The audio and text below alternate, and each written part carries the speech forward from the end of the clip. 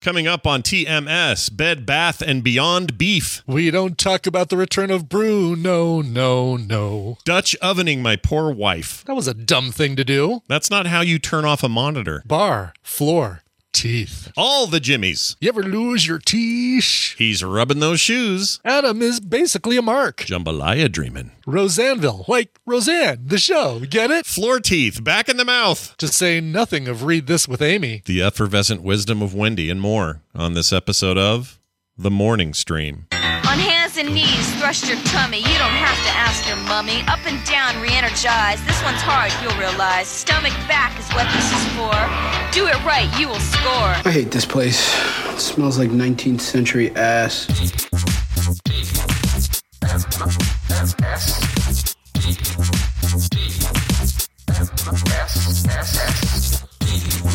Up, down, up, down. This is the Morning Stream. Good morning, everybody. Welcome back to TMS. It's the Morning Stream for Thursday, March 24th, 2022. I'm Scott Johnson. That's Brian David. Hi. Hi, Scott. How are you? You know, I'm actually doing pretty good this morning. I have energy, and I didn't expect to have pure energy when I woke up. Pure energy. I usually a lot more tired lately, and I think it's maybe the weather's changing. It's getting warmer, you know? Sure. A little less... oh, it's so nice. Yeah. You know, it's like 30 degrees when I got up, but it's going to be like 60 today.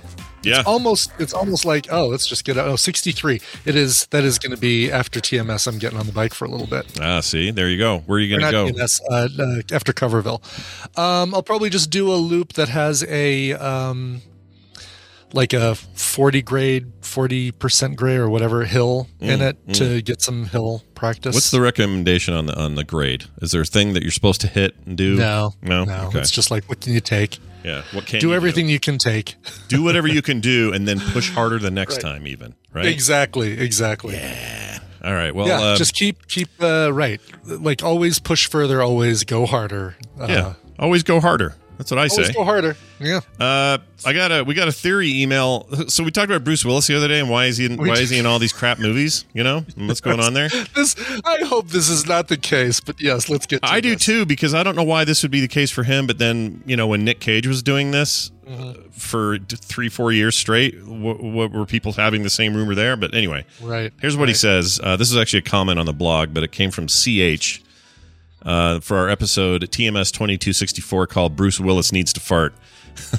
He says there's a growing rumor that Bruce Willis has dementia, and so he's been doing these movies where he makes $1 million a day for 1 to 3 days max as a way to set aside as much money as possible for his family when his condition forces him to retire. These films require very little of him. His lines are fed to him in an earpiece, and plenty of the gaps are filled in with the use of body doubles. So I don't have any way to confirm that, but if that's true, that makes me horribly sad. But it is really sad. Yeah, I don't know. There's a lot of, you do a search for Bruce Willis dementia, and you get a lot of stuff, including a Reddit post from 4 days ago, titled "Stop Making Fun of Bruce Willis. He's legitimately disabled." How do they know this? He says, "Where is this?" I learned this from a close friend who did his makeup on one of these trash movies from the last couple of years. So he's still a little backhanded compliment there, like, you know, one of these garbage movies that he's been taking on. Be nice to Bruce Willis. I talked to someone who made one of these pieces of shit he was in.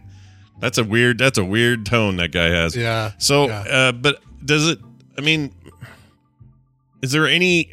I need more than that. I can't have just somebody going, "Oh, I got a friend who knew somebody who did a thing." Like, yes, exactly. It's not enough. I look, if it's true, that's horrible. And he should do whatever he wants to do. He should do what he wants to do anyway. This is the thing. None of us control Bruce Willis, regardless of his condition. And if he's experiencing this stuff, well, then he should do what he wants. And if he's not, he should also do what he wants. Do what he wants. It's Bruce Willis. It's fine. Yes, I feel like, if this is the case...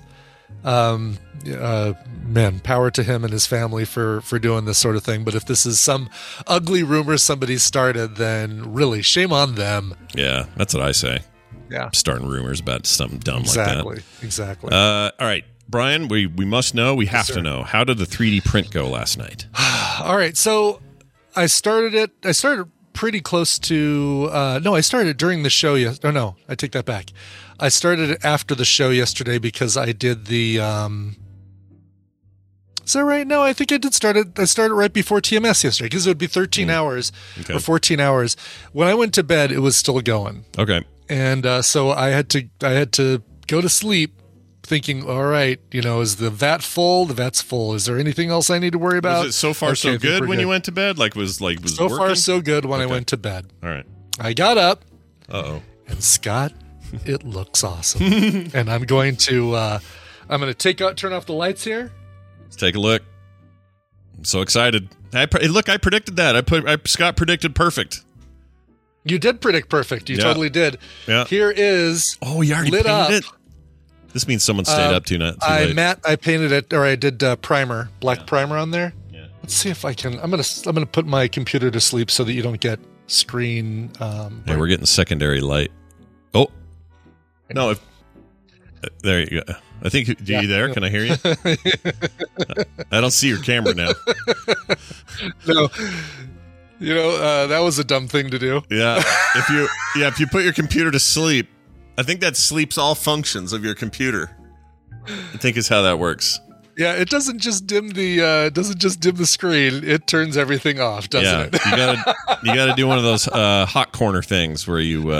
That's right. Yeah, put it into like let's see which corner do I have as my? Do I have a corner set up here? Yeah. Sleep was a bad choice. I thought that just put it into like screensaver. Oh, you could just turn your monitor off. That would work too. Because you're running on a mini, so I'm on a mini. Yeah, I don't know where there's a button to turn this thing off. Honestly, I don't know if there really is. Like there may not be. There is no button.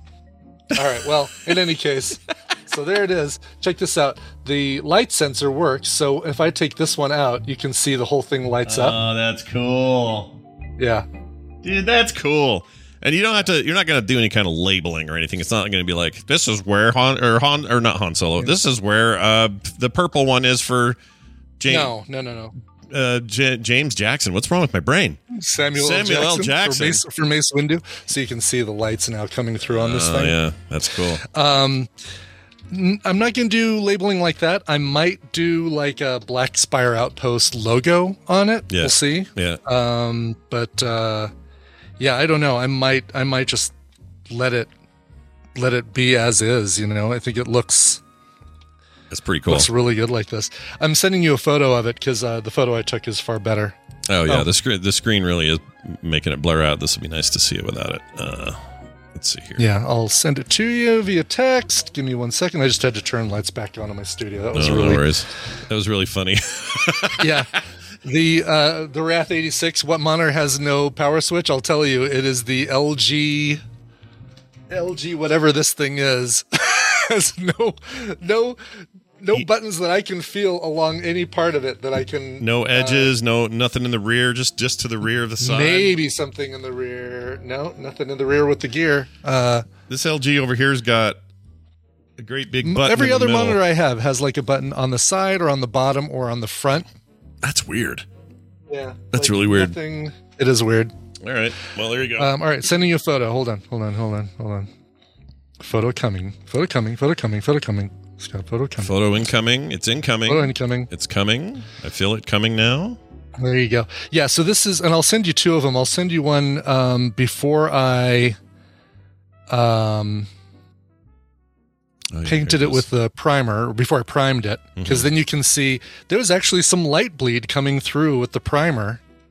Oh yeah, you can see it at the base of the rings a little bit. Yeah, exactly. Yeah. But so what do you do there? You put in just extra, you thicken that up and make it opaque or whatever. Well, the primer covered that up, I guess. Oh, okay, I see it. Oh yeah, I guess even with the black one, you get a little bit of light bleed. Yeah, that's look what at the second one I sent you though. Okay. That's without primer. Oh, that's zero. Oh, look at that. Yeah. Oh, wow, which kind of doesn't look bad either. You know, kind of does look cool, right? Kind of. Yeah. Mm-hmm. I actually don't mind that. No. Either way is cool, but those, yeah, that's rad. I love it. So now I have, this is my base unit. Now I can look at Black Spire Outpost photos, things like that, and say, okay, here are some elements, kind of Star Wars universe elements that really work well for this shape. And I was thinking initially doing like a like the front of the light speeder, but I don't want to have this be like a rounded front of a vehicle kind of thing. Sure. That makes sense. Yeah. So I don't know. I got to do some design work and see what I think. But I think it's badass looking. I think it's this is cool. It really came out great. And I'll throw these up on Etsy or something. And most of these people come home and they throw those crystals in a drawer somewhere. Right, exactly. Not Brian. He makes a damn display with lights in it and a sensor and all that. Look at this. He's a true Star Wars fan. Got to make this thing look freaking excellent. Yeah, that's right. All right. Well, the 7 or 8 year old in me that saw Star Wars in the theaters for the first time is losing his mother effing mind inside my head right now. Yeah. So there you go. All right. Real quick before we get to Amy, very fast. Last night had a weird dream, but it wasn't as weird as the previous dreams. This dream was all talk shows, nighttime talk shows in the history of the medium were all in the same room. So it was like Letterman, Johnny Carson, all the new guys, Colbert, all them, all the talk show people. All right? Mm-hmm. Brian, here's the question. And this is when I woke up from this. It wasn't even unique. The dream was just a dream about all these people in one room. But when I woke up, I thought, Of all these people, Conan O'Brien and that Ferguson guy and all the late night talk show hosts, if they were all in a room, everybody named Jimmy. Yes, if they were all the Jimmys, if they were all in a room, yes, Arsenio Hall was in there. Chevy Chase was not. That thing only lasted a week. So Whoopi Goldberg, was she there? She was not in there. No Whoopi. No daytimer types. Oh no, I take that back. Ellen DeGeneres was there in the stream. But anyway, so they're all in this dream. Yeah. And it got me to thinking when I woke up.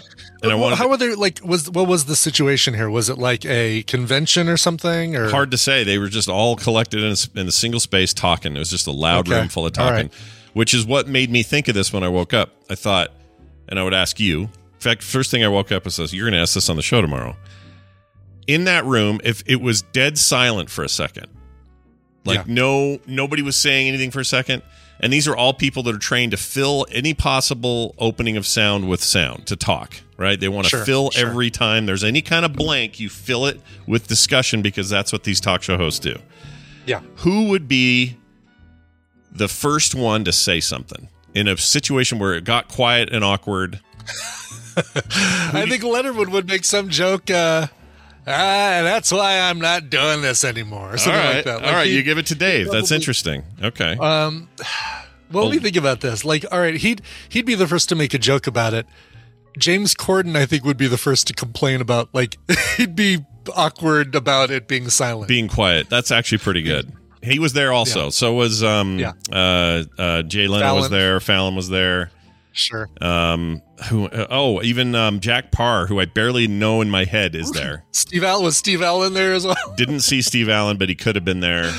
You've got to stop eating the Chex Mix right now. I know, dude. I'm telling you. Actually, yesterday it was too much jambalaya. Kim made vegan jambalaya yesterday, and it was so freaking good that I went back for 3 trips. Oh, geez. Okay. Well, vegan. That's all right. Vegan. It's all vegetables and stuff. And no andouille sausage, no... None of that. No meat. Yeah. It was good, though. Her vegetarian thing is fantastic when she makes it. It's very good. So I ate way too much of it, and I think that contributed to this. I was impressed that you spelled jambalaya correctly on Twitter. When you like that? Photo. Yeah. That one I can spell because we eat it a lot around here. So. I don't know. Last time you put it in our show notes, it was Jambolia. Oh, did I get it wrong in there? Oh, that's right. Famously, we did one episode, Jambolia. Yes, Jambolia. Yeah, everyone likes a hot bowl of Jambolia. Who doesn't like some Jambolia? All right, Red Fraggle incoming. I'm sure we're going to talk about some book stuff. This will be exciting.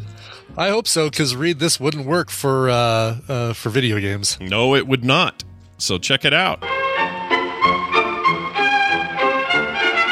Hey, do y'all hear that? That's the music we use to introduce Amy, who comes on the show and talks about books and stuff she's reading and things she'd like to recommend. Hey, Amy, welcome back to the show. Hey, friends. How's it going today? Good. Welcome back to Read This, your very own segment.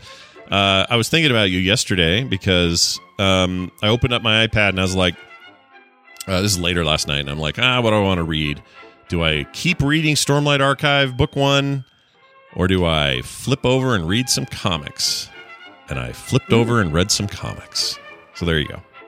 I don't know why I thought of you, but I did. I thought of you, and I thought of reading, and then I chose the easier of the two paths. Hey, and that has made all the difference. Yes, it did. Sometimes that's what you do. I was actually saying recently, I have not been reading nearly enough lately because my nighttime routine has sort of changed a little bit. And now that I've been introduced to the Calm app, I have these, like, I don't know if anybody's familiar with that little app, but it's got like all these meditations and it's got sleep stories and stuff. So Cillian Murphy puts me to bed every night. Oh, really? Nice. Yep. Reading me a story about Ireland. It's fantastic. How can you sleep thinking of those dreamy blue eyes? I know.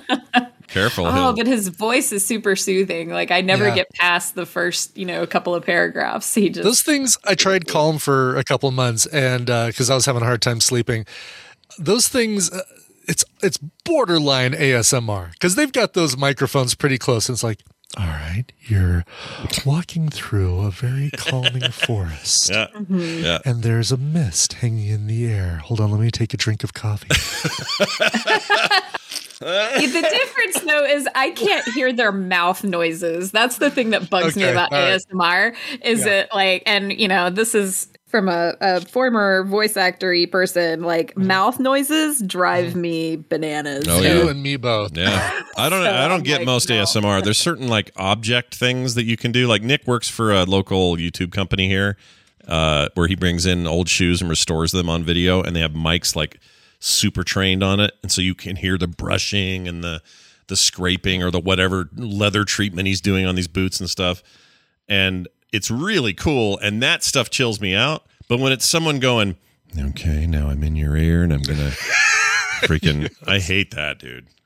No, I'm with you. That makes me, that makes me creeped out, like so just Yeah, I don't like it. No, sir, I don't. I also like if I'll be listening to a podcast and somebody's got really dry mouth, like where they're it's like they've got a mouthful of maple syrup, like that sort of thing as they're talking. Mm-hmm. I have to turn it off. I have to leave. I can't do it. Can't deal with it. Yeah, I hate that too. So listen to this real quick. I got a tiny little bit of audio of this. Listen to this. This is Nick doing shoes. Hold on. Oh yeah, see, he's rubbing those shoes, man. I thought we were going to hear him talk. Is that it? No, he never says anything. It's all it's intended to be not ASMR necessarily. I guess it is kind of, but it's for this. So he's working for this channel called Rose Anvil. Some people may have heard of this. Okay. They're like 500,000 subscribers or something. That was almost my podcast talking about the Connor family on that sitcom, and I almost did it, and I never did it. Yeah, it's pretty interesting. Roseanville? Roseanville, I get it. No, it was good. Yeah, okay. All right. But it's really good, Scott. It's so good. No, it was good. I wrote it down. I'm going to use it later. It's going to be great. Always great when you have to explain the joke. I know, I exactly. I agree. Yes. That's a strong one. Anyway, hey, so we got some reading to do. What should we be doing with our reading time right now? So I am actually really excited to recommend this book. I read it for the first time a long time ago, and I'm actually going to start reading it again now because it's one of those books that like you can forget the details and rediscover them, and it's wonderful. It's called To Say Nothing of the Dog by Connie Willis. Okay. And if you've not read any of her stuff, like a lot of her, it's time travel, but it's hilarious time travel. So we don't have enough of that. We don't have enough hilarious time travel. I agree.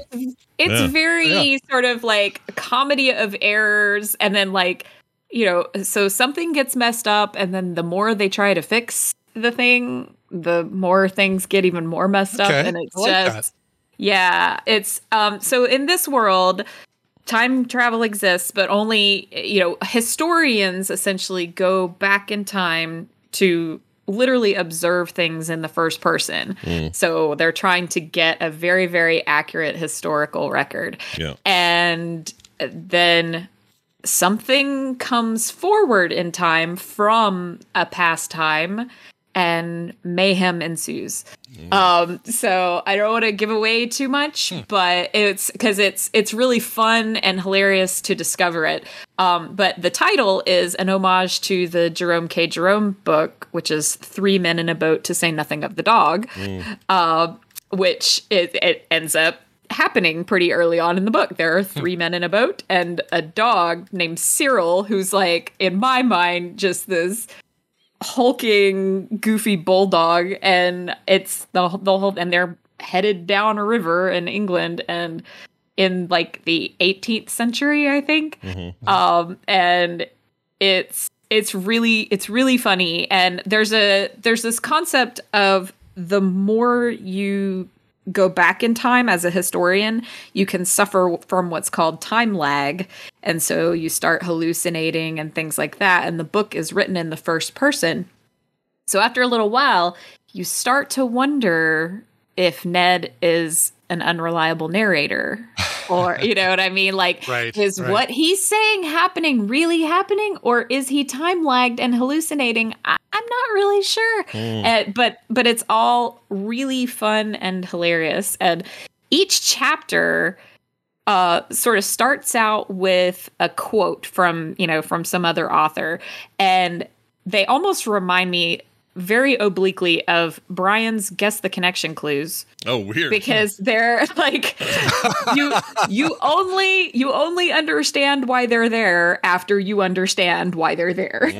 Good. Okay. So, yeah, which is exactly how I write those, because I want it to be a confirmation. Like, once you think you have the answer, you can look back and say, "Oh, yeah, okay, that confirms what I think it is," kind of thing. Right. So it's interesting. Yeah. Her list of books is pretty varied. She does it's obviously a ton of science fiction. She's specifically a science fiction author, but I'm seeing all sorts of takes here that aren't necessarily all comedic on various themes. So this is would you compare it to anything like close to, I don't know, Douglas Adams style stuff, or what? What is it in that vein? I mean, so it's British for sure. So, and it has some dry British humor, but it's not quite as tongue in cheek as something like a Douglas Adams or a Terry Pratchett. Like it doesn't quite break the fourth wall quite as much as they do. Yeah, it's a little more subtle, and that's why I didn't include a clip from the audiobook today. The narrator is fine, but they just read some from the first chapter,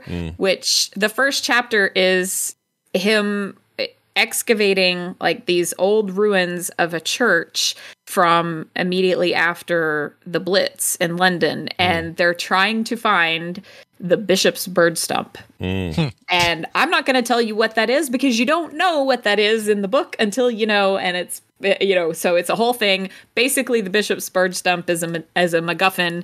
And, you spend the whole book looking for it, and then you're like, oh, weird. Okay.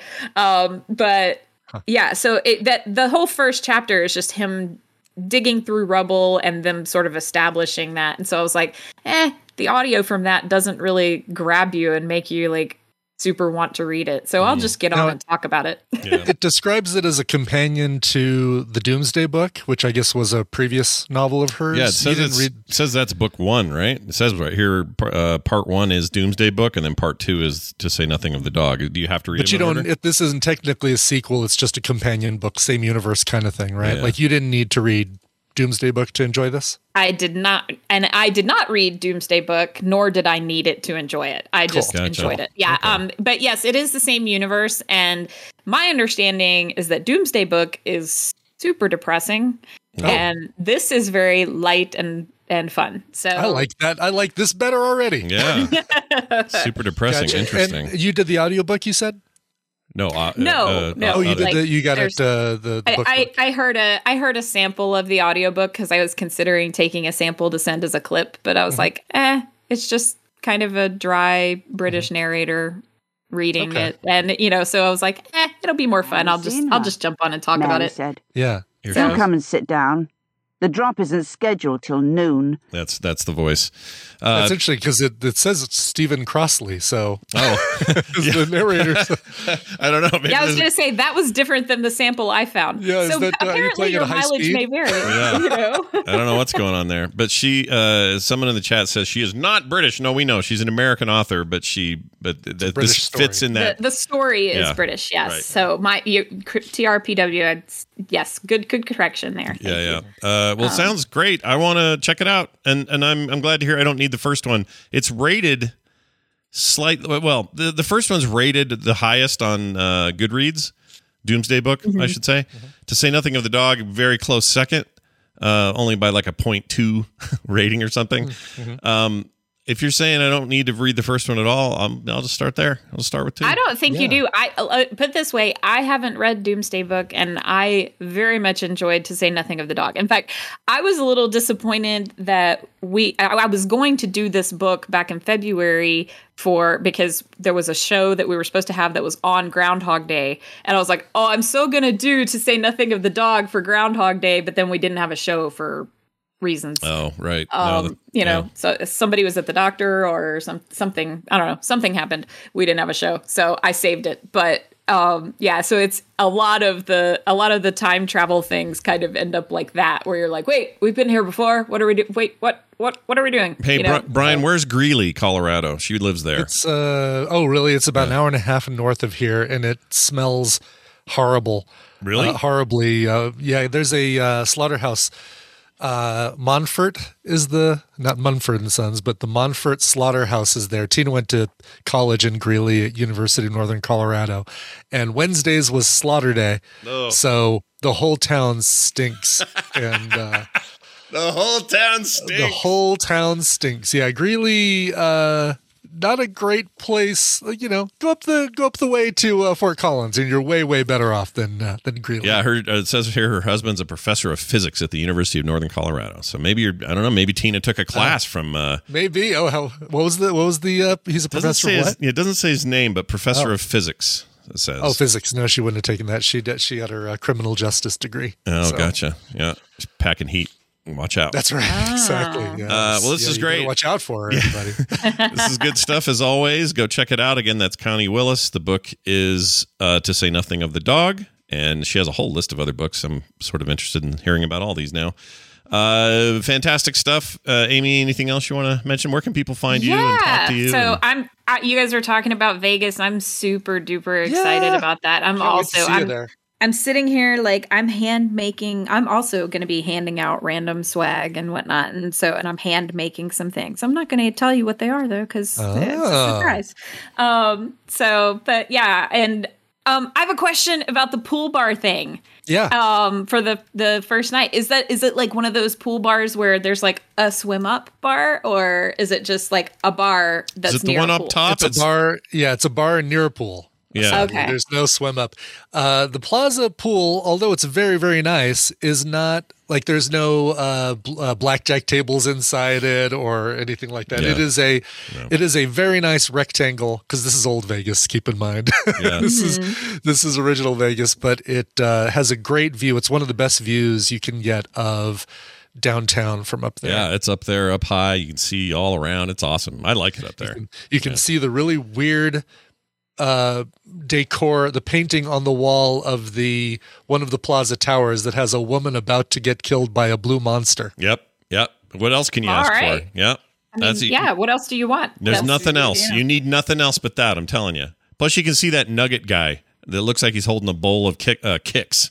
He's supposed to be nuggets. Can you still? Is that guy still around? I think he's still up. Nugget? I think so. Okay. I'm not 100% positive he's still there as of last time I saw him, but I love that guy. Yeah. Anyway, well, there you go. Hey, Amy, have a great week, and we'll look forward to doing this again real soon.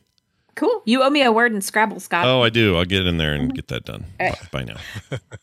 All righty. There you have it. You owe her a word. I do owe her a word. Can I have a word with you? I would like to have many triple words with you, if I might. Yeah.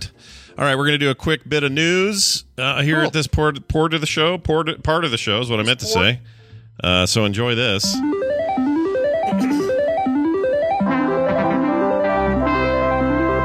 All right, it's time for the news, and it's brought to you by Poetry Unrequited. It's John Smolleck's first collection of poetry, sharing the highs and lows of the almost was, the maybe, just maybe, and the never will be, depending on who you ask. Whether you are helplessly hoping or the victim of a missed connection, these poems commiserate one simple truth. We've all been there. But don't worry, it's not you, it's them. Available on Amazon Kindle or paperback. Go to tiny.cc/poetrybook. That's all lowercase. tiny.cc/poetrybook. Yeah, go get it. Sounds awesome. Yeah. I love when our fans have some cool thing they're doing. I love that. That's really cool. And by the way, that's how you write a promo for something. 100%. Yep. Take note. That is a well-written promo. Yep. Anatomy of a proper promo. You just heard it, everybody. Exactly. Yep. Exactly. So keep those coming. All right, check this out. Full set of teeth were left behind at a British restaurant. Ooh. This is nice. A British restaurant is trying to find the owner of an unusual piece of lost and found property, a full set of teeth. The Barclay Pizza and Prosecco. What does that mean anyway? It's an alcoholic drink. It's like a wine. Okay. So I could go somewhere and say I'd like a Prosecco, and they'd know what I mean? They know exactly what you mean, yes. Okay, that's cool. Located in Royton, Oldham, England. Nothing like an old ham. Oldham. Yeah. They said workers were cleaning in the early morning hours on Sunday when they found a full set of dentures on the floor in the bar area of the eatery. Emma Whalen, owner of the establishment, posted a photo on the business Facebook page showing a bag that employees labeled teeth. Yeah. Those might be mine. Do you mind if I try them to see if they're mine? Yeah, could I put them in just briefly? Just briefly. Just for a moment, please. Oh, no, they're not. They don't fit at all. They're someone else's teeth. Thank you for letting me try. Yes, I thought they were mine. Why do they taste of fish? Ew. Oh, man. That's gross. My poor wife, speaking of gaggy things, my wife this morning, the dogs ate. And Rainer ate a little too fast, you could tell. Mm-hmm. And when she was walking through the house all happy and whatever, she suddenly stopped and had a burp that brought up a little bit of breakfast. Not too bad. Okay. Just kind of a bleh. Yeah. And I've dealt with it. It's no big deal. Sure. I'm going to go clean it up. Kim goes, oh my gosh, I can't even look at it. And I go, what? She goes, the dog barfed on the thing and now she's trying to eat it. I go, let her eat it. It was just in her guts. Who cares? It's dogs don't care. Let her eat it. Yeah. And she goes, and goes running through the house like she was going to hurl. I feel bad. Oh, that's awesome. I feel guilty. Anyway, we got a lot of things left behind on that night in the Barclay. We have had house keys, phones, even a shoe. But this one is new, the Post said. Let's see. The teeth were found at the end of a particularly busy night. We had a party upstairs, and it was busy downstairs as well. We didn't find the teeth until the end of the night, she told the Evening News. Our supervisor Cameron found them. They were up on the, or they were on the floor in the bar. It's a full set of teeth. I particularly wanted to post it because somebody is definitely missing them. So who do you think is at home going, I feel like I'm missing something. Exactly. What's different? Something feels different here. The fact they were on the floor too means that. Somebody was plowed, right? Just overserved, too much Prosecco, and... that sounds so bad. Yeah. Can you imagine floor teeth back in your mouth? Bar floor teeth. Yeah, you need to put those through, supersonic, ultrasonic cleaning methods or something. I don't even know if there's enough boiling you could do to make me want to put those back in my mouth. Those are really bad. Buman said it right. Shun of a bish, I forgot my tiche. Nice. You ever lose your teeth? Your car teeth. All right. So there's that story. Check out Chipotle. We got Chipotle in the news. Okay. Chipotle, sure. We just got a new one over the not far. By the way, I had a breakfast burrito from Ziggy's this morning. I've got Ziggy's coffee, as you can see right here. Look at that. Yeah. Inspired by Carter. Yeah. What'd you think? So the breakfast burrito, I got the one with chorizo, and maybe I didn't let her finish. Oh. Because she was saying, let me get 2 breakfast burritos because I was bringing one back for Tina. And she's like, oh, okay, great. Yeah, we've got chorizo, bacon. And he said, oh, no need to go any further, chorizo. Now, I maybe should have waited because I don't think there was any egg in this. I think it was chorizo and beans and cheese. And I don't know. Refried beans in a breakfast burrito is an odd thing, but I don't think there was any egg in this. And I'll bet she was about to get to chorizo and egg, bacon and egg, blah, blah, blah. You stopped her. I stopped it too soon, yeah. Yeah, they have. I really liked the one I got, but it definitely had egg in it. So I think that's what happened. I'll bet I should have waited. How's the Corfy? Is it good? The coffee's great. Yeah, I just went with a straight drip of the day or daily brew or whatever it's called, and it's a medium roast. It's their Forte. Oh, nice. Forte blend. Yeah. The Will Forte it's blend. very good. The Will Forte blend. Yep. Yeah, like that. Yeah, the photo I'm looking at on their website has eggs, meat, cheese, potatoes, and I think she stopped short because it sounded like you didn't want anything else. I think I should have said please tell me everything instead of oh, you had me at chorizo. Oh, okay, chorizo and dog shit. Great, here you go. Yeah, here you go. Here's some dog shit chorizo for you. Well, all right. Here's the deal at Chipotle. They got a robot named Chippy, and it makes tortilla chips for them. And it turns out they make them. Some people didn't believe it because there's a lot of variety in the chips. They don't look uniform like a robot made them. Yeah, and that's because Chippy makes them imperfect on purpose. Oh, clever! Yeah. Check this out. Could you tell the difference between a tortilla chip made by a human and one that was made by a disembodied robot arm? Well, robot arms. Chipotle Mexican Grill is putting the question to the test. Earlier this week, it announced that it's testing an AI kitchen assistant called Chippy to see if it can replicate the flavor, texture, and crunch of its signature side dishes. Chippy, which was created in partnership with Miso Robotics.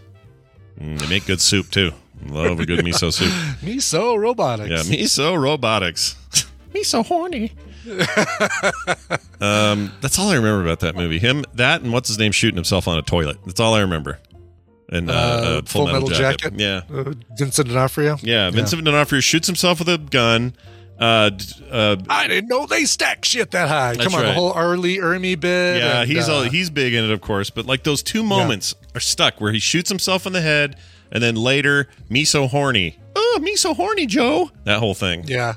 We just watched a movie last night. I'm on the fence as to whether I'm going to recommend it, but it featured Vincent D'Onofrio, and I didn't recognize him until he started talking. I said, "Oh, there's the Kingpin." I love him. But he's Jerry Falwell. He plays Jerry Falwell in this movie. What? Yeah. I need to know more. Vincent D'Onofrio is Jerry Falwell. Is this a recommendal probably, or what? I'm trying to decide. I mean, some people, if somebody's seen this, they know exactly what movie I'm talking about. But, I'll bet I know. You're Googling it right now. No, I bet I know it. There's a blonde person involved. She's married to a guy. Yeah, the guy. Exactly. Okay. It. Yes. All right. I haven't seen it, but I've seen it popped up and told me to watch it before. But I had no idea he was in that. That's great. Yeah. Boy, did they some amazing casting with. I'm just gonna say right now, Andrew Garfield in the third movie he did in 2021. Yeah. Busy boy this year. Busy boy, which is fine with me. He's great. I'll watch him in whatever. But my God, is that perfect casting? Him as I'll just say as Jim Baker. Baker. They didn't have to do a lot of makeup on his face to do the Jim Baker weird little grimace smile that he always did, which I think is the face you'd make if you were married to Tammy Faye. I would. Yeah, I think he probably made that face a lot. He's still weird, that guy. So that's the thighs of Tammy Faye. The thighs of Tammy Faye. Got exactly. it. Nailed it. All right, great. Part of her anatomy I hope I'm never subjected to. Moving on. Well, you won't be. She dead. Oh, yeah, she died. Yeah, she died. But Jim Baker's still around selling barrels of bullcrap. Still around selling Home Depot tubs of weird oatmeal or something. Mm-hmm. Stuff for the end times. Forever food, or what is it called? It's Armageddon box. Armageddon. Is it Armageddon? Doomsday tub. Oh, that's amazing. I want all these names to be correct. So I don't even want to know the real one. See what it's called. I got to see what it's called here. Yeah, let's clear it up. Survival Foods, I think, is what it is. Let's see. Where is it? She dead. Apocalypse Chow. Is that it? Really? That's not it. I think that's what. Doom Loot Crate. Doom Crate. Doom Loot Crate. Doom Crate. NPR calls it Apocalypse Chow, but I don't think. Oh God. The photo of Apocalypse Chow. I'm putting it in the chat room. Oh no, I'm kind of nervous. This is the food that Jim Baker is. Oh Oh, yeah, look at that. This Survival food sampler bucket. This is his... Oh, really? I can tell you what bucket that'll go into. I don't like any of that. That all looks bad. I mean, unless you're telling me this is guac and that over there is some kind of cheese dip. Maybe this is some broccoli cheddar cheese over here, and over you got like I don't know what this is. But knowing that it's Jim Baker survival food, F right out of the door. Yeah. Prepared pantry, 60 meal food supply. And this comes in the same kind of container that you get full of kitty litter, fresh step kitty litter at Costco. Wow. I agree. It looks like all of that. I don't want any of it. Yeah. It looked like excretions from Jim Baker. Oh, you know what I was going to tell you? I totally forgot about this. The guy in brand new cherry flavor that plays the producer's son, the Eric Lane character's son. Oh, yeah. Jonathan. Yeah. Jonathan is the spitting image for Andrew Garfield. And for a hot second, I thought, is he in this? Is he cameoing in this? Obviously, it's not him, but that dude looks like Andrew Garfield, and it freaked me out, the whole series. That was weird. Speaking of Andrew Garfield. Anyway. Yeah, totally. Moving on. So the whole point is this chippy robot makes chips look good. That's the point. That's the whole story. The chips look like regular people chips, and so next time you go to Chipotle, you'll get some chips, and you won't know the difference. You won't know a robot made it. All right? Yeah. So it's like, it's like if McDonald's is going to press their chicken nuggets into weird shapes, it's basically for the same reasons. Like, well, we just don't want to really advertise the fact that we've got a machine pressing this chicken into... Yeah, if they were all the same shape, you would not want to eat them. And if they were like a perfect circle or a little square or whatever, you wouldn't want to eat them. I'm trying to think if lab-grown meat really takes off. Yeah, sure. And it's good. Let's say steak, okay? Okay. And it's legitimately as good as real steak. I'd love to do my Joey Pantoliano impersonation, but I'm not going to do it. Not going to. Okay, going to hold off. All right. I'm going to hold off. So if they get to that point where it's that good, I wonder if I would care if all of them were identical. I don't think I would. No. I think I'd be fine with it. Well, and chips you're eating a lot at a time. You're eating a dozen chips, one right after the other, or whatever. Point. Yeah. With steak, it's not like you're eating 4 steaks one right after the other and saying, "Wait a minute, this is the exact same shape as the last steak I ate." Very good point. Same with the nuggets; they're the same, or it's in quantity. And so when you've got multiples to compare right in front of you, that's a problem. Right. But if you've got one steak per meal, who cares? Yeah, I'm ready for the lab-grown meat. I'm so into that. I'm fine with that. Yeah, I mean, totally. Bring it on. I don't care. Impossible steaks. Let's have them. Yeah, let's get there right now. I'll try an impossible steak. Hell yeah. I'd do that. I don't love the bean. Not impossible, the other one? There's another popular one. Beyond? Beyond beef. I don't like that. Beyond beef? Because it truly is Beyond beef. It doesn't taste like beef. It's Bed Bath and Beyond beef. Yeah, it's Bed Bath and Beyond beef. I don't know if I've tried Beyond. I think I've had Impossible, but I don't think I've tried Beyond. Oh, Taco Venti, you make a point. Pringles. We're okay with Pringles. Oh, yeah. Right. But that's a good point. Is there an assumption there that's like, yes, these are weird potato sticks cut into the same, I don't know, maybe... I mean, they are. They are. But you know what I mean? Like, why are we okay with that, but we wouldn't be with the nuggets? Yeah.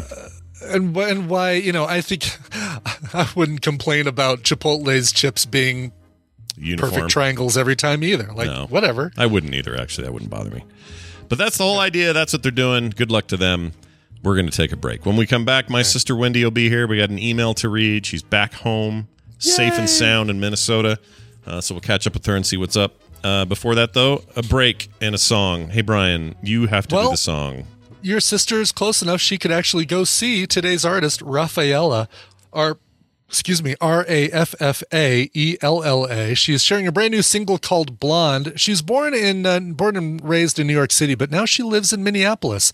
And this is a great kind of indie pop song inspired by, she was inspired at a young age by Ella Fitzgerald, Billie Holiday, and Sarah Vaughan. So you get a little bit of that classic jazz kind of sound in it, but this is great stuff. This was actually a #1 hit on Spotify's Viral 50 US, or her last song, was a #1 hit on Spotify's Viral 50.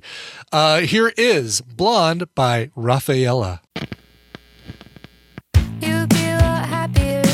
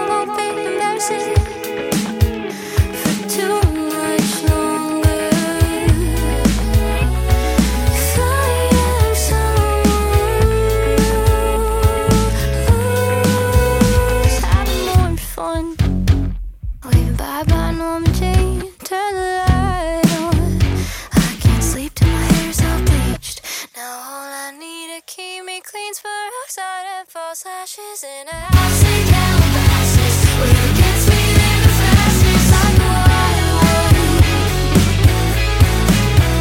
Like a wild one. We ride on our team. Give me my ass in Calabasas. Whatever gets me there the fastest. Like a wild one.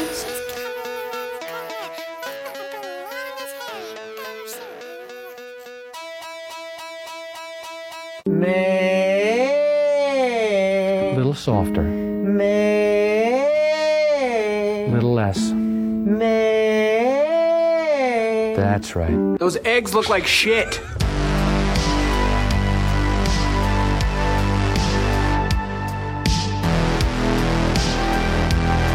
This is the morning stream asking, do dogs have brains? Because I really want to know. All right, we're back, everybody. Hey, who was that song again from? Sure, that was Rafaela from her brand new single, Blonde. Check out more of her work coming out soon. Okay, I don't want to let a question from BioCow go. He says, Is it possible that you could take mashed potatoes and make Pringles out of them, out of instant mashed potatoes?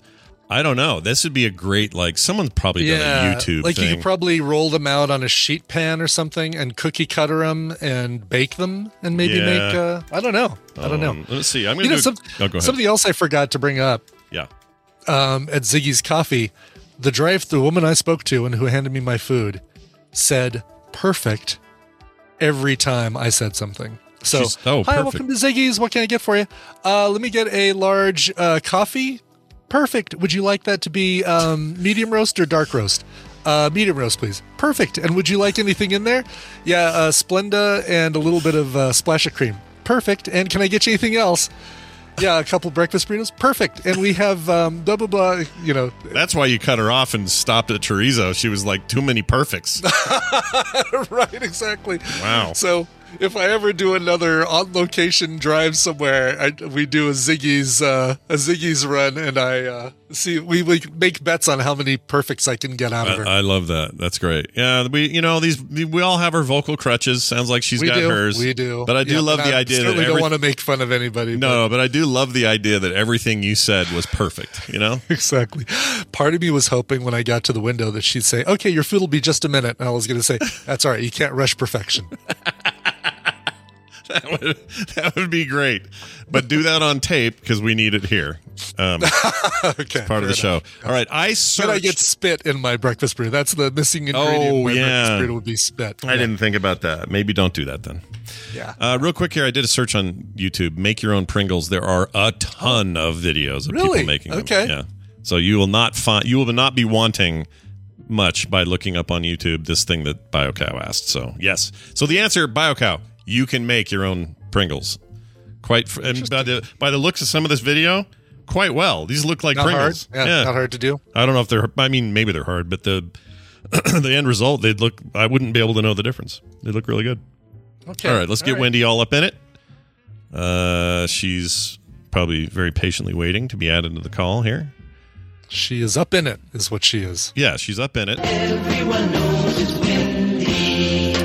Look who it is. A recent visitor to Utah is now back in her new state of Minnesota. Hello, Wendy. Welcome back. You there? Crap. Are you muted? You might be muted. Might be muted. Did you do a little cheek mute? You got Adam messing with your stuff. You got one of the kids screwing around there. Something going on there. And we wait, and we see, and we wait. Yeah. We get nothing yet. She's probably frantically pushing buttons, clicking on stuff. Buttons, yelling. Adam, get in here. What'd you do? Probably is what she's saying. Adam's like, Mark what? Is what she's, Yeah, it's basically a mark. She's continues to be muted. I'm going to pause the recording. What was it? Did Adam screw it? But you're really good at that. You described exactly what to do with and not we've done that a lot. Yeah, we've had to do that many times. And Brian and I, we've spent some time in some form of tech support. And, Mom still lives here in Utah. Somebody has to help her with her crap. I'm sure you have lots of experience. Yeah. Yeah, thank you. Sorry, that was very odd. Yeah, it was very odd. We're glad you're here, though. Ready? How are you? Yeah? Did well. Yeah, but the trip home was fine? You guys drove the whole way? Did you do another kind of stopover places or what? What'd you do? We drove and we stayed in Rapid City, South Dakota. Oh, very nice. For just the night, got some good rest and drove home. Yeah, did you meet any of those Fargo types, with the accent and all that? No? No, but I did have some sad news. The world's largest candy store has closed. Oh, no. Oh, no. I know. I don't know how. I mean, I went there at least once or twice during pandemic times, and it was crowded. Yeah. So I'm not sure Well, what's the good going on. news is another one has just risen to take its place. There will always be the world's largest candy store. It just changes from place to place. Yeah, that's Changes true. locations. It may not be It's as closed. conveniently located for you, but that's unfortunate. I didn't know they had Yeah, that. right. So tell me, what does that look like? What does the largest candy store look like? Is it a huge? Well, it's a giant. It was a farm right next to kind of a main road where you take it going out of town to go west up on. I think that's I-70. Yeah. Or that area up there, and so everybody passes it and everybody stops, and this thing is like huge. I mean, huge. Sounds it's big. bright yellow, Yeah. and so you can't help it. And you go and you buy all the stupid things and it's candy from all over the world. It's just, it's heaven. I'm so sad. Yeah. But times are tough sometimes. So there we go. Yeah, you never know. No one wants candy, apparently. Yeah, candy is no longer the draw it was during the height of the pandemic. Well, all right. It's good to have you back, and it feels weird that you were just here a week ago. That's weird to me, but I know. whatever. Really fun seeing everybody. I keep bringing this up, but I had so much fun hanging out with Peter. That kid, if he ends up moving back here at any point, Peter's coming over all the time. We're gonna have uncle nephew time all the time, and he's just a blast. He's just a fun freak show of a kid in all the right ways. He is. Yeah, he really is. Just love him. He's a good kid. So much fun. Did you got the picture I sent you of the gnome? Yeah, can you that's an explain artist? this? This gnome is so he brings home a gnome from where? Was it school? A friend? I don't know. He has the weirdest experiences, but anyway, he somehow found out someone's aunt or someone makes gnomes. Yeah. So he takes some money. None of us, Adam and I, had no idea this happened. He goes to school, apparently, purchases 2 gnomes. Yeah, bought 2 I gnomes. was like, yeah. is that even real? That's But anyway, weird. and then he comes home the other day with this giant gnome that's got this tie-dye hat and a painter's little kit, and it's an artist, and he's named it Scott. Yeah, which is really Named it after you. sweet and strange. And also, Yeah. I still can't get over the fact that the kid procured gnomes without, what is that? That's a really odd thing. Never It's heard a of such a strange thing. skill. He has. Very strange. Yeah. He can get things done that make no sense. I love it, Brian. I'll put it in our text or something so you can see want it. to see it. Yeah, 'Cause Very cute. It's very, very cute. It made me happy to get it. All right. Well, let's get to today's business. Wendy's an actual therapist, by the way. Helps people with real problems all the time, but comes on this show and slums it with us and helps you with yours. And we're happy to have her here, as we have for the last almost 12 years, which is insane to say. Let's get to this email. This is one that, that's a good one. So we're tackling it. Here we go. This person wants to be called Freak, by the way. Okay. Or Tattooed Freak. Says, I kept wondering if I should see someone. I never knew any of my grandparents. The only memory of any grandparent is not a good one, and it was when I was about 8 or 9 years old. My parents divorced when I was 6 or 7, and I have very few memories of anything earlier than 9 to 10 years old. My mom got custody, and I saw my dad every other weekend. I don't remember much of our interactions. He never taught me how to throw a football, ride a bike, or really anything. I've never even shaved with anything but an electric razor since I had no one to show me how. My mom, that's an interesting one. I want to come back to that Yeah. one. My mom did all that she could, and I was a mama's boy all my life until she died in 2014. I have twin daughters, but their mother and I were completely incompatible, and I wasn't in their lives for the first 7 years, and then only saw them once a year after that for several years since I lived 1,000 miles away. Geez, that's a long ways. Most of the time, I couldn't even call them because their mother would just scream at me over the phone. They are in their 20s now. I'm married to a wonderful woman who has 2 kids before we got married. We've been together for 9 years and married for coming on 8 years. April 14th is the day. Even though I've been told by my wife that I am a good dad, I do not see it or feel it. I feel as if I don't know how to be a parent, and I don't and I know that one of my daughters is married and wants to have kids. I'm realizing that I don't know how to be a grandparent either. Even though I have 4 kids, I've never changed a diaper. I feel like my life has been full of wishing, hoping, and building towards things that didn't or won't happen. And now that I'm halfway through my lifetime, there are here on this planet, I don't see what I have accomplished. I probably should talk to someone, but I wonder what the difference it would make. Rant over. Now let me behold your effervescent wisdom as it washes over me. Says Freak. Wow. I like that idea. But this email got right to the meat. Like there's no preamble. It's just like straight up, here's what's going on and how I feel right now. And I kind of did he give like enough information by jumping right to it? Good question. Questions that you normally have, like, oh, well, how was your, father's life like? Or I mean, obviously that that did get answered, but he covered a lot. I'm actually surprised. Yeah, it's surprising amount. So what do you where do you want to go with this one? It seems like it's probably a weird feeling of numb. Like the feeling I get from this is almost like a numb feeling, like stuff happened but he missed it. Yeah. And just didn't affect him, and so now he's like wondering, wait, did I actually happen? Did that happen? Did I have those children? Are they actually in their 20s? Like, I don't know. I think a lot of people can relate to this because time is also a factor here. Time is weird. Right. And the stage, right? So halfway through his life on Earth is how we put it, right? He's halfway done. So I assume he means somewhere between 40 and 50. Yeah.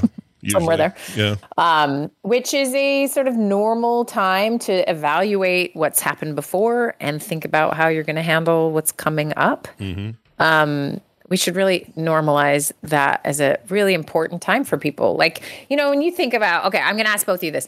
What is the most important developmental time for a person? Yeah. If I had to guess. You got to rank it. What would be first? Probably pre-teen, like maybe 9 to 12. I'd argue 5 to 18. Oh, big range. That's big. That's a big range. Is that too big? That'd be too big. Okay. So yeah, right? Like why? Why, Brian, I like yours particular because you're onto something there. Why do you think that's the most important time? It's when you really start learning, like things are not being done for you as much and you're starting to learn how to do a lot of things for yourself. And so you're watching the people around you as to how they do things and kind of adopting the mannerisms and the tools of the people around you. Right. So that the modeling starts to has an impact. Whether the kid is rejecting what's being modeled or not is another story. That's why adolescence is so fun, right? And preteens are the new adolescent. So you're right. And there is something actually about the brain's size, development, and the stage it's in at that age that's different from the stage before. Stage before is black and white, concrete thinking. So it's a good example is smoking is bad. People who smoke are bad. Like that. It's just very linear, very black and white. Why they say the most hilarious things and they don't know they're saying the most hilarious things. That stage is also incredibly important, right? Because the brain is growing and you're learning that you're safe or not. All sorts of things are happening in those younger years that are really crucial for long-term well-being. But the sort of as your brain shifts to abstract thinking, which is what happens around 9, 10, 11, you can hold two different thoughts in your head at the same time. Cognitive dissonance becomes a thing. Like all of the nuances of brain development start to kick in. And that's when you go, oh, smoking's bad. That person smokes. Doesn't mean they're bad, right? Yeah. They can now handle that thought and get, and they're going to see the world differently. This is why it's difficult for parents to raise kids at that age because suddenly they're new creatures and literally their brain is morphing into something new, right? And then as we keep going and their brains are still misshapen. That's not the right way to put it. What I mean is, so the part of the brain that is thrill-seeking and novelty-seeking is bigger in a child or an adolescent's brain than it will be as they're an adult. So about 26 is when your brain gets sort of full size developmentally, and that thrill-seeking part kind of shrinks to its regular adult size, but it's bigger when you're younger. And then the part of your brain that helps you know if something is a smart idea or not, or safe or physically okay, that's smaller. So that's why you have a lot of teenage insanity. Is, they're thrill seeking without the part saying, hey, it's not a great idea. Sure. So that all kind of gets to the adult size about 26. So anyway, the reason I got distracted was because developmentally, we never talk about 40 to 50 as a developmental stage. No, we call it midlife crisis. Crisis. Yeah, you've already locked into your rut by that point. Your brain's developed. Going on 25 years. When someone's 45 and they're like, I'm leaving my wife, buying a fast car, and trying to sow my oats again, we see that as like this, that guy with his but really maybe what we're witnessing is like a natural phenomena that we don't address very well. Is that what you're getting at here? And so the new wife and the new car is the treatment for the undiagnosed dilemma this person has been facing, right? And then it just becomes sort of a given that it looks like that and we mock it and like whatever. And then until you turn 45 and you go, oh my gosh, I want a Tesla. It happens. It happens. Okay, so I wanted to just put that out there as like, hey, it's normal. This is really normal and in fact very healthy. It's just painful, right? To really look. And so the difference, like I love his first sentence is I keep wondering if I should see someone. The answer is yes. And the answer to the person getting the sports car and a new wife, the answer is yes. And there's a reason, because if you're not working through some of these existential questions, these evaluations of the life you've lived, if you don't go through that process at all, then it's going to come out sideways on a yacht, or running away from something, or could be so many different versions. Being in Utah, I sometimes am reminded that it's, shooting your butt up with different hormones and being obsessed with how you look, right? Like, and filling your face with Botox or whatever. Like, everyone does this differently. It's really hard to age, and it's really hard to hit this moment where things are different and changing for you. Your body's changing. Lots is happening, and it's like adolescence 2.0. Yeah. Except you don't know what you're supposed to do because you're the one in charge of the mortgage, or you're the one in charge of raising adolescents, or, whatever. So it's an incredibly difficult time. We need to be nicer to 40 to 50-year-olds. Okay. I agree, you guys. Be nicer. Amen. And over and beyond 50, right? It's not in that window. Yeah. We're all different. I think it starts, a little younger, in fact, and goes a little longer. So we're talking a good 15, 20-year span. We need to be nice to those people. Okay. So I'm basically talking about Gen X and elder millennials. Let's be nice to those folks. Yeah. Okay. The older millennials. So that's what's happening. You're at this moment. Lots of things have happened to this guy to get him to this point. Parents are divorced. Custody is tricky. Gets no real father figure. He has no modeling, at least how he's described. There's no modeling of what a dad does, right? And so like that, just like, how do I live my life? All the way down to shaving or tying a tie or something like, what is it that I'm supposed to have learned? And lots of kids just learn by osmosis. They learn by watching you. They learn by, this is just what people in my community do. And it all just sort of comes together. But if you don't have that, so, some people don't feel it as acutely growing up as they will later.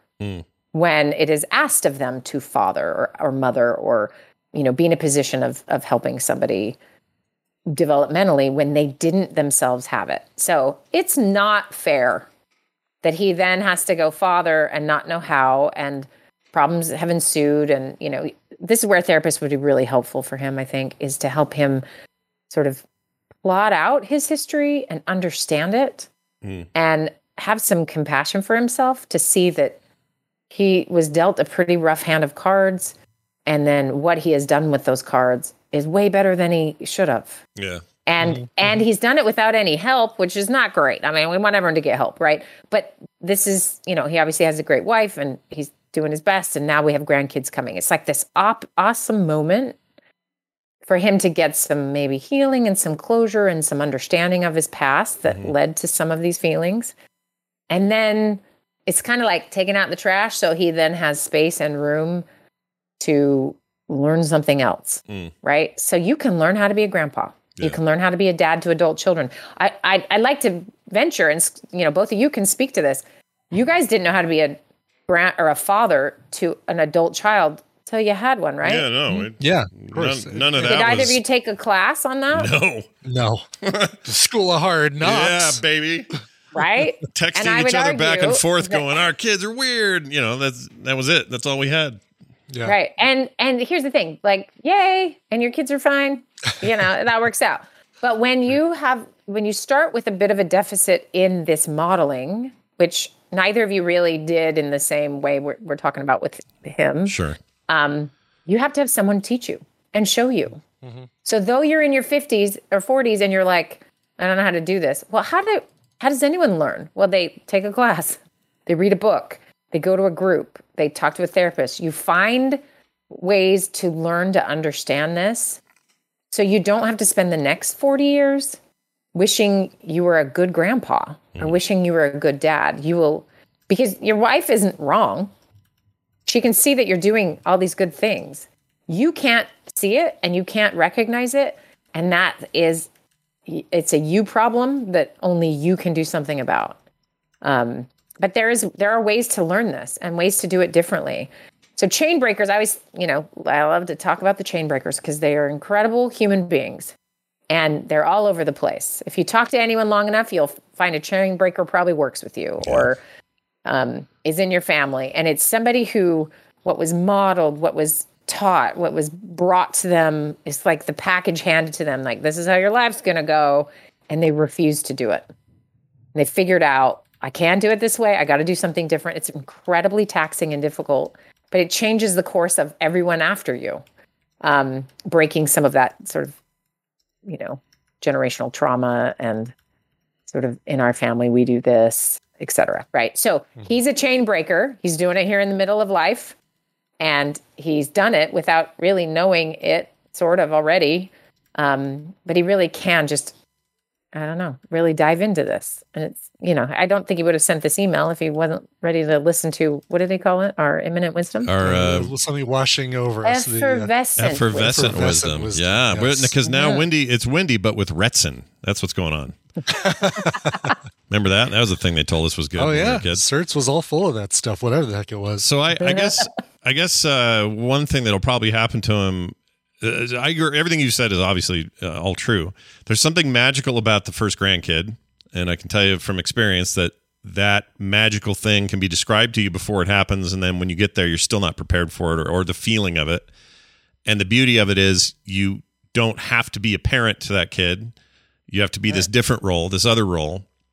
And that other role can be hugely influential in all of that. It's not that stuff's not important or that a grandparent's role can't be, can't even make or break a child's upbringing.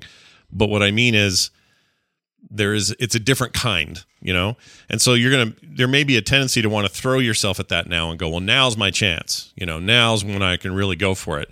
But then you run into maybe some other issues like the daughter that you didn't see for so long and that maybe you don't have the best relationship is like, come on, back off, Dad. I got this. I'm the parent now. You don't need to have an opinion about everything we're doing. Like all those things are definitely things that come up. And for whatever reason, I've been wary of that and don't want to be the guy in my daughter's life that goes, well, back in my day, or well, the way we did, or when I was your age. I don't want to do that to her. She's having her own now young adult life, and she's having her own experiences, and she's a wonderful parent anyway, but she doesn't need me second guessing anything she's doing or all of that. My job is to be that guy that he loves to see and can't wait to come hang out with and sit on my lap and play that dumb dino game we play and watch a Bluey. That's what he says. I want to watch a Bluey, he says. So we watch a Bluey together, and all of the fun stuff when he's little and all the fun stuff when he's going to be older. That's my job now, is to just make love happen when he's in the room. And not to be the guy that says, oh, I don't know, I think cloth diapers would have been the way to go. That's not my job. Or Kim's, for that matter. So we're trying really hard to break that pattern of old people butting in going, here's what you should be doing. I just throw that out there as just like a general piece of advice so that you don't catch yourself overdoing that or trying to, take lead in a thing you're not meant to lead in. And then once you realize that, freaking enjoy it. Let that wash over your effervescent self, because it's great. It's amazing. He goes home. I think that's really good advice. Yeah. I don't know if it applies to this person. It may not. It may not at all.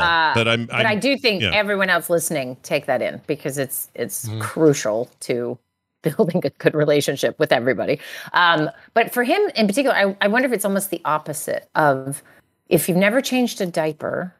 I mean, I changed 1,000 diapers, guys. And then recently I had to help someone, and I was changing a diaper and I almost barfed. And I was like, I forgot how the strap things work. Like, your brain doesn't maintain its former skills when you stop using them. It just doesn't. Or like, how does this stupid car seat work? I haven't had to work on one of those in a long time. So having never done it, feeling probably really self-conscious about being around a young baby or a young child, you may not feel natural. You may, whereas I think, Scott, like, you love kids and spent a lot of time with kids, that this is new territory to have a toddler come over to your house. Oh yeah. And if it is, which I suggest, I assume this for this guy, it might be. Just not knowing what he's doing. And so this is why I'm a big fan of parenting classes or group parenting sorts of things, or grandparenting courses, which they do have, where you can learn some stuff, see that you're not alone, get support, understand that it's okay. It's okay that you don't know how to do this. Like, it doesn't mean you're a bad or good anything. It just means you haven't learned yet, and that's okay. So learning is going to make you feel 1,000 times more confident, and really it's just exposure. I had a client the other day say, literally all of life is exposure therapy. And it is. Mm-hmm. You have to go do a thing. You have to learn a thing. You got to practice a thing. You have to try a thing that scares you. You got to move towards it, or it will always scare you. It might still scare you after you move towards it. Who knows? Like, it's just it's a lot of effort to live life like that. And I'm sure what's easy and what's sort of maybe would come naturally to this person is to avoid, stay away, pull back, and be stuck in their head about that they're terrible at this, etc. And that is a lack of learning and pushing yourself to do a thing that's hard for you to do, which is why the 40 to 50 developmental range that we ignore really is important for this reason, is that you got to decide what you want to do the rest of your life. You can evaluate. You have time to, not you have time, but you have the time that can be evaluated because you've lived it and spent it. Mm-hmm.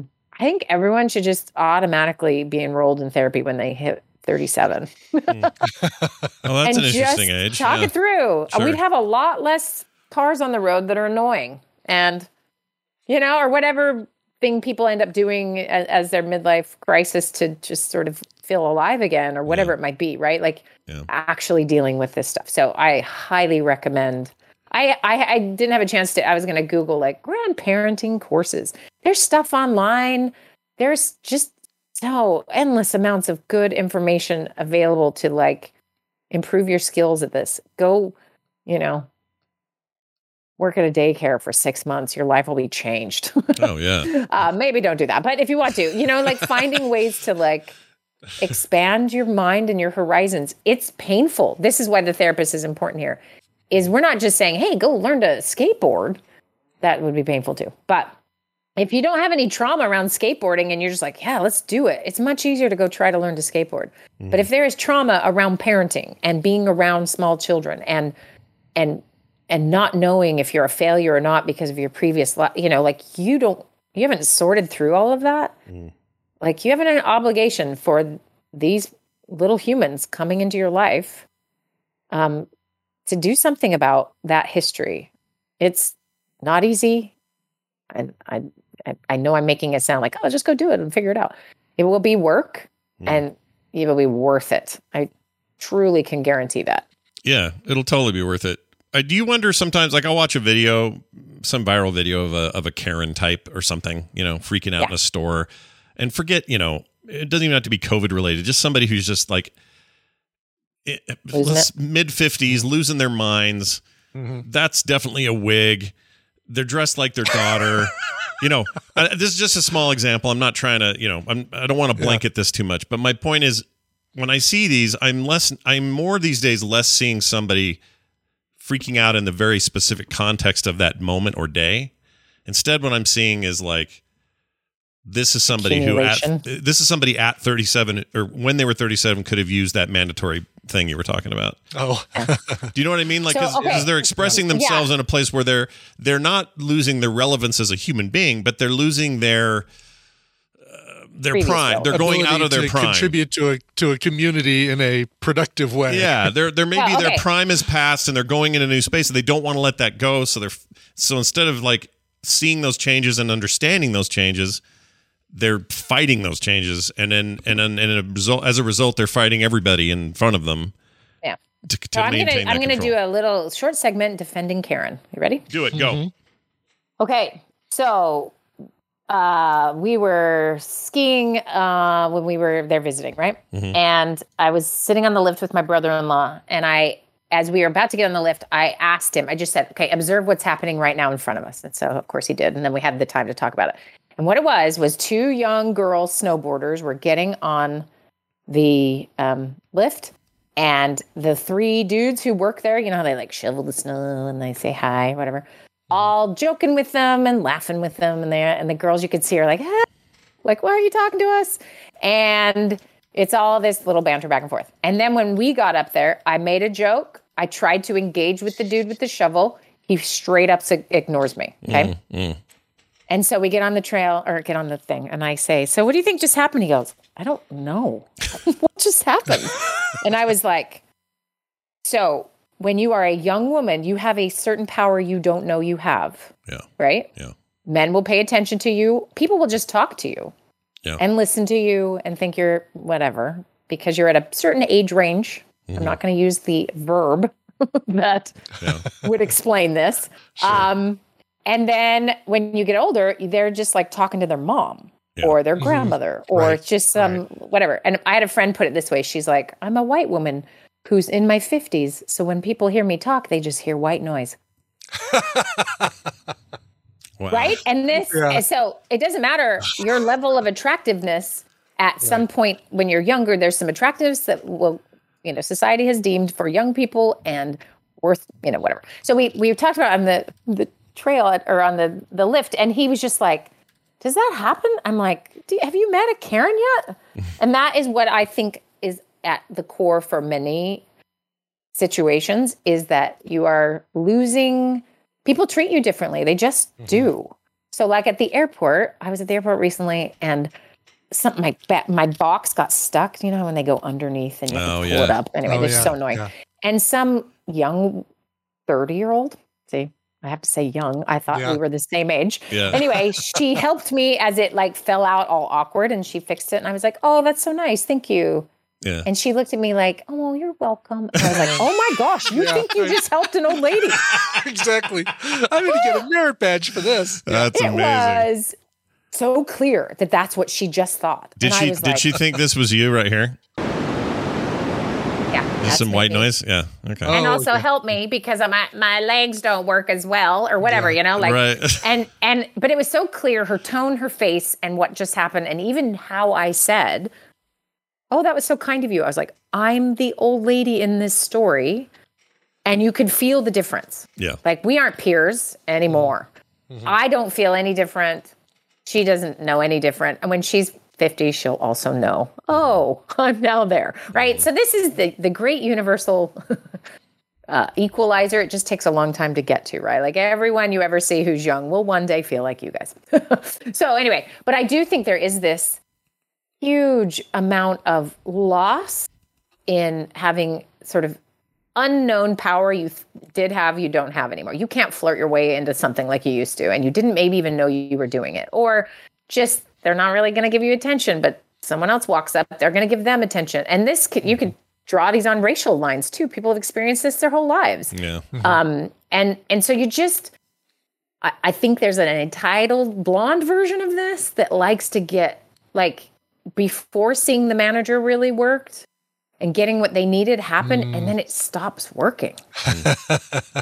And so they're losing pretty their entitled. power, so they Yeah, can't exactly. Right. And so instead of like morphing to something different or figuring this out or grieving some of that loss, I think so when you're critical of women who are like, I did it already in the show with Botox, right? Like you're critical of that, but you got to think of what they're trying to hang on to. And then obviously there's a lot of nice women who do not do this. So there is some other special things, but that's been my empathy for Karens is like, oh, they don't have any power anymore and they are demanding it. That's what's happening. Yeah. So I can have some sympathy. And it's really easy for us to lump it into the big giant stereotype that it is. Obviously, we've given it a name. We've given her a name. And at the expense of anyone named Karen, we have given her a name. And it's kind of it's kind of lousy. And my friend Karen does this. It's so funny. She's not a Karen, but her name is Karen. Yeah. She just loves to make sure her name is written on stuff, like when she orders things. Yeah. And she always just like, hey, I'm Karen. I'm Karen, and I'm not yelling at you to do something for me. I love that. Scary enough. I love that. That's that she has embraced this thing. There's something also very cathartic about that as well, as just owning it. Yeah. Well, all right. I hope this helps send him in the right direction. Let us know, Tattooed Freak, or Freak if you'd prefer. I want to see his tattoos now. Now I'm all curious about what his tattoos look like. But we hope nothing but the best for you and all of this. And I'm telling you right now, man, little baby grandkids, it's the best thing on the planet. It sounds stereotypic. They all say it. They all want to whip out their photos and show you. But when it happens to you, oh man, it's amazing. Like, it's just amazing. Anyway, Wendy, anything else going on? You're in the thick of a run of Real Steps, so nothing to really add there. We are in the thick of it. It's going really well. Oh, man, good news, everybody. I'm joining the next phase. I'm in the next phase. So are you going to announce it? All right. I'll announce it now. This is the way this is how I commit. I'm going to do the next phase and see what this is all about. And part of it is curiosity on my part. Part of it is like, well, we talk about it all the time. I may as well experience what the heck's going on. And part of it is I like watching Wendy in her natural habitat. It's fun to watch her do. And the her biggest thing. part is you need to heal your relationship with food. Yeah, and that's the other. Yes, that's the other thing. We had a whole conversation while she was here. Like, I've lost 14 pounds. I'm on the right track. Like, I'm doing good that way. But my relationship with food is still an abusive one, and I need to figure out how to alter that. And pray I don't alter it any further. But anyway. Yeah. So if you want to be in a Real Steps group with Scott and understand his deepest, darkest demons, which we haven't probably discussed all of them on the show. No, there's no time. We've only been doing this show for 11 years. Yeah, that's all. I mean, so I'll give you a quick example of my relationship with food. So last night Kim made vegetarian jambalaya. It was amazing. One of her best batches ever. Huge pot of it. Carter loves it, obviously, because it's vegetarian, but I like it just because it's amazing. And in my head, I went, well, normally I'd get a bowl. You know, when it's got the chicken and the shrimp and maybe some sausage in there or whatever. I'll get a bowl. That'll do me. Last night, I was like, I'm not going to do rice, but I'm going to have 3 bowls of this. Because it's so much better for me. Why not go 3 bowls instead of the 2 or the 1? And, spent most of the night Dutch ovening my poor wife. So I guess what I'm saying is, like, I really do want to kind of get my head around why I do that, because I do that. And so instead of me going, I've lost 14 pounds, I'd less bread, less rice, less sugar, really going a long way. So let's see how many apples I can eat in a day. I gotta yes. I've earned this. I've earned the right to do this. Yeah, it's a weird psychology. So I'm gonna actually try it out, and then I can, when it comes time for people to join up, I can actually say, "Oh man, you need to do this," or maybe I'll have a terrible time. I don't know. And you'll be like, "Run for your lives! We will stop advertising." Yeah. Bye. But whoever hasn't done it or will be doing it, then I look forward to hanging out with you as well, because that'll be fun. That'll be sometime in the summer. No, when will this fall? be? Yeah, no, we do a fall one. All right, that's right. Fall and spring, basically. Start like October-ish sometime. Yeah. Very nice. It's Wendy Dunford. Have a great week. And I'm glad you're home and safe. We'll see you soon. Yeah. Bye now. See ya. Bye now. Bye now. Can't find her to hang up on her. Bye. There she goes. She's left. She's left now. Okay. All right. Well, that was great. Let us know, Tattooed Freak, how things went for you there, bud. For sure. Send us some photos. We want to see the tattoos. I agree.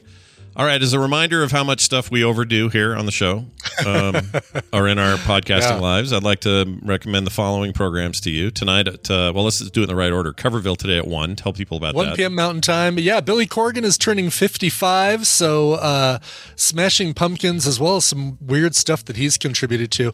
I'll bet you never knew that Smashing Pumpkins did a cover of My Blue Heaven, the old crooner classic. My Blue Heaven. No, or I did not know this. That's amazing. That Billy Corgan got together with Marianne Faithfull for a cover of how's the chorus go? Something tells me I'm into something good. Really? Yeah. Weird. Yes. Billy Corgan, who you probably don't associate with Happy at all, does that Happy song. Plus a bunch of great covers of Smashing Pumpkin songs. I found some amazing stuff. So that's coming up 1 p.m. and you can watch me play Pokemon Arceus. I'm going to play some Pokemon Arceus. Keep getting tempted to grab that, but with Kirby coming, I gotta wait. I gotta hold off. Because I love me Kirby, Brian. I love me some Kirby. Love me some Kirby. So that's coming up 1 p.m. Mountain Time, twitch.tv/Coverville. I'm going to call out an emailer who pissed me off. I'm not going to use his name. Here's what he said.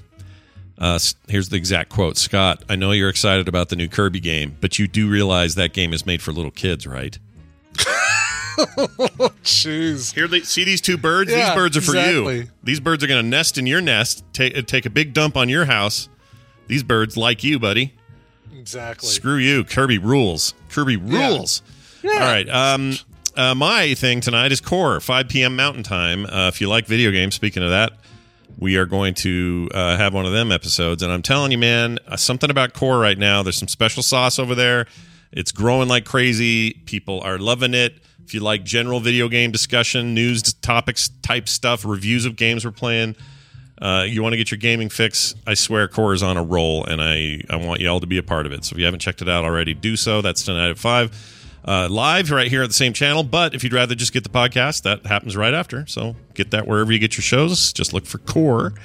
Film Sack this weekend, we're doing The Losers. Yeah, we are. The Losers. Chris Evans in yet another comic book character role. That's right. And liking like 6th or 7th or something. I think we liked it maybe a little more than the world liked it when it came out. I think so. Yeah. We saw some real potential there for sure. Yeah, I think it's worth checking out, though. The episode was one of my favorites, though. We had a lot of fun recording it. We pre-recorded it, if this isn't obvious, was why we're talking about it in the past tense. Exactly. But that comes out this weekend, so check that out. Then on Friday morning, tomorrow morning, Carter and I will be doing a Friday morning stream. We'll continue our run through an adventure game we found that we like quite a bit. So check that out if you want to see that. And there will be dungeons at 2 p.m. on Saturday. Again, my schedule's this is too much. I've got to cut things out. It's too much. And if you're anywhere near the Dallas area, please come visit me at the Dallas Pinball Festival or Texas Pinball Festival. I'll be there all day Saturday, a little bit Friday night, a little bit Sunday morning, but really all day Saturday with the lovely Tina by my side. We're doing a meetup at the Cypress Lounge at 2 p.m., which is in the Embassy Suites at the hotel where the event is being held. But if you're not able to make that time, because I know that the 7th Doctor is going to be signing stuff at that very same time. There's a new Doctor Who pinball machine, and so he's there for the promotion of that. Oh, wow. But message me, and we can definitely figure out a way to hook up. I can buy you a drink, and we can hug or shake hands or whatever. Well, maybe not whatever. Those are the two choices. Those are the only two choices: hug or shake hands. That's really funny. At the Pinball Festival. So is this Sylvester McCoy? Is that the Doctor? That is exactly who it is. Yeah. Okay, that's cool. I was like, wait a minute, which is the 7th? I lose track. I know. Yeah. No, he's one I was not familiar with. Yeah, I have to admit, I'm not super up on who that dude was. I guess he's 90s, early 90s guy, maybe. That's what this looks like. Right? 80s, maybe. When did Scarf Boy stop? Well, that was 4th. Yeah. He was 4. Okay, so it's got to be 90s though, right? Early aughts. Scarf Boy, by the way, I like that. But I can't remember what the hell his name is. Jeannie says 81. 81. Oh, all right. Yeah. So he was 87 to 89, and then he came back in 1996 as the Doctor. Okay. Did they rip through a bunch between Baker and him then? That must have been what happened, because if you go from 4 to 7 and it was only really 81, they must have hauled ass there. Huh. That's a really interesting. Let me see here. Let's see. Actors. Come on. Show me actors. Show me actors for 10 points. Show me actors. No, nothing. Oh, here we go. Fourth Doctor, Tom Baker, 74 to 81. Peter Davidson, not Pete Davidson, but no. Peter Davison from 82 to 84. Colin Baker from 84 to 86. Then Sylvester McCoy from 87 to 89. Yeah. Paul McGann for one brief year, 96. And then we had like a big gap, and then Eccleston and Tennant Smith Capaldi. Right. And now the lady, she's cool. I like her. She seems great. And then she's great. Yeah. There's some word of is this a rumor true that handsome 90s British man got in trouble for getting a beach by a hooker in Hollywood. Hugh Grant? Hugh Grant is rumored to be the next Doctor, I keep hearing. Really? Oh wow, I haven't heard that at all. Interesting. Hold on. Let's see if this is I might be conflating something. Let me just make sure. Okay, Hugh Grant in the news. Here we go. Hugh Grant. There's an update. Damn it. It says Hugh Grant would very much like you to know that he will not be the next Doctor Who. Thank you very much. All right, so apparently the rumors are false. He's not doing that. Yes, we don't need him getting in trouble with his companion. No. And another Beej. Beej. I like the term. Hey, Beej. Colonel Potter wants us in the officer's mess in like 10 minutes, Beej. It's like Adam Scott. Just kidding. All right.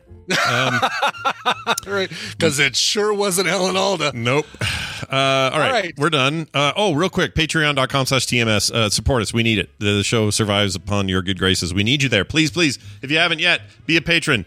You may get your name mentioned next week, and I'd love to do that. So patreon.com/TMS. Okay, song time, Brian. Play a song. Song time. So a couple of the people I'm really excited to see this weekend are Bobby Ann and Barry Folk. Barry wrote in and said, "Hi, Scott and Brian and wonderful Tadpool people. I wanted to request a song for my awesome wife's birthday on March 24th. That is today. Happy birthday, Bobby Ann. She's looking forward to seeing half of you in Dallas and then all of you in Vegas." Nice. Thanks. Is it too early to get a Canada fish sandwich? Never. Canada! Okay, there's the first part. Hold on. Canada. And then where is it? The fish sandwich. The tender crisp bacon. Oh, that's not it. Hold on. That's the wrong sandwich. Hey, too early to get a fish sandwich? There it is. Excellent. Very good.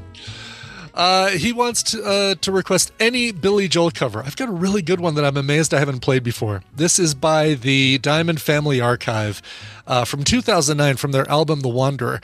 This is one of those covers where if you're not paying attention, just based on the melody, you would not recognize this as She's Always a Woman. But then you start hearing the lyrics, and it's like, oh, this isn't the way this song normally goes. And so it's like really cool. She's Always a Woman by the Diamond Family Archive.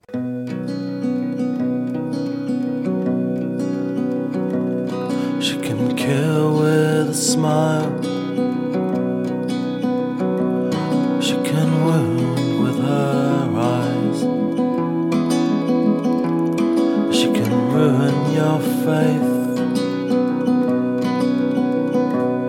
with her casual eyes.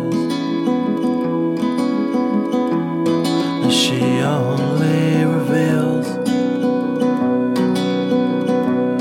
what she wants you to see. And she hides like a child.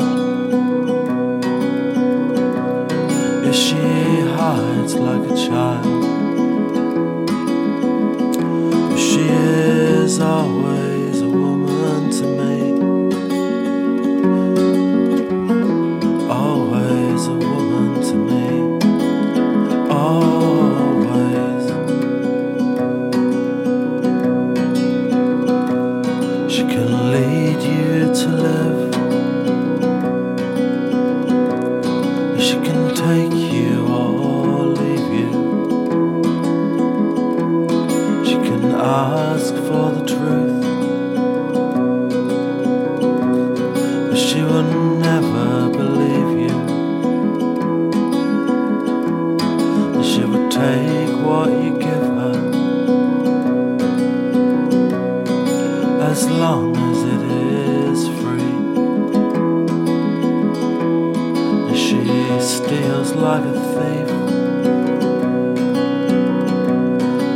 she steals like a thief. She is always a woman to me. She is always a woman to me. Always.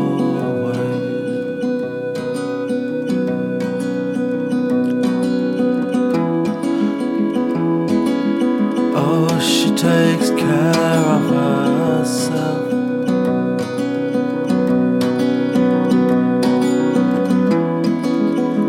She can wait if she wants.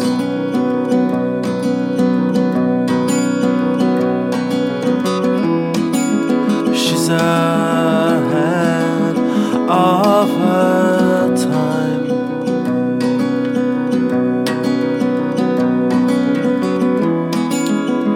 But she never gives out. No, she never gives in.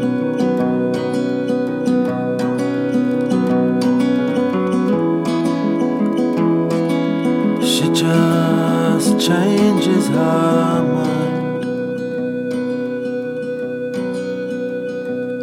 She will promise you more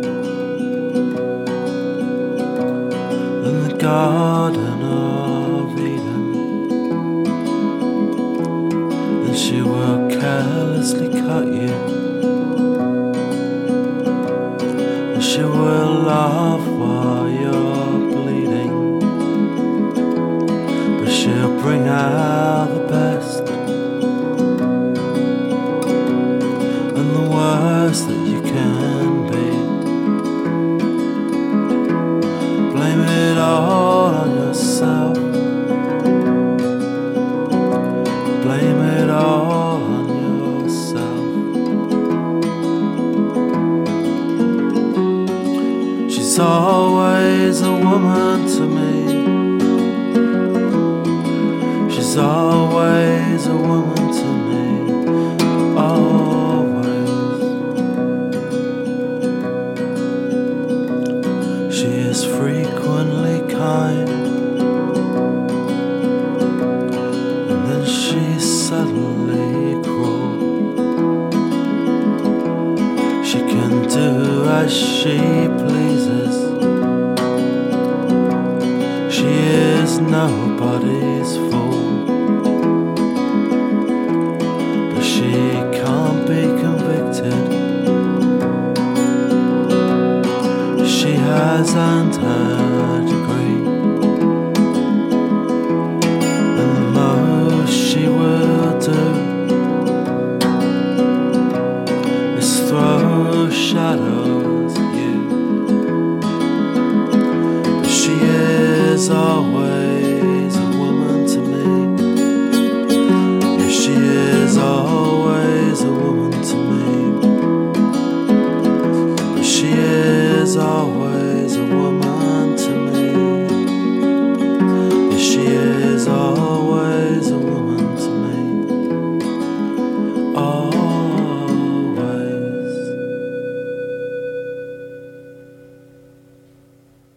This show is part of the Frog Pants Network. Frog Pants Network. Get more shows like this at frogpants.com. It's a killer. It's a man-eater.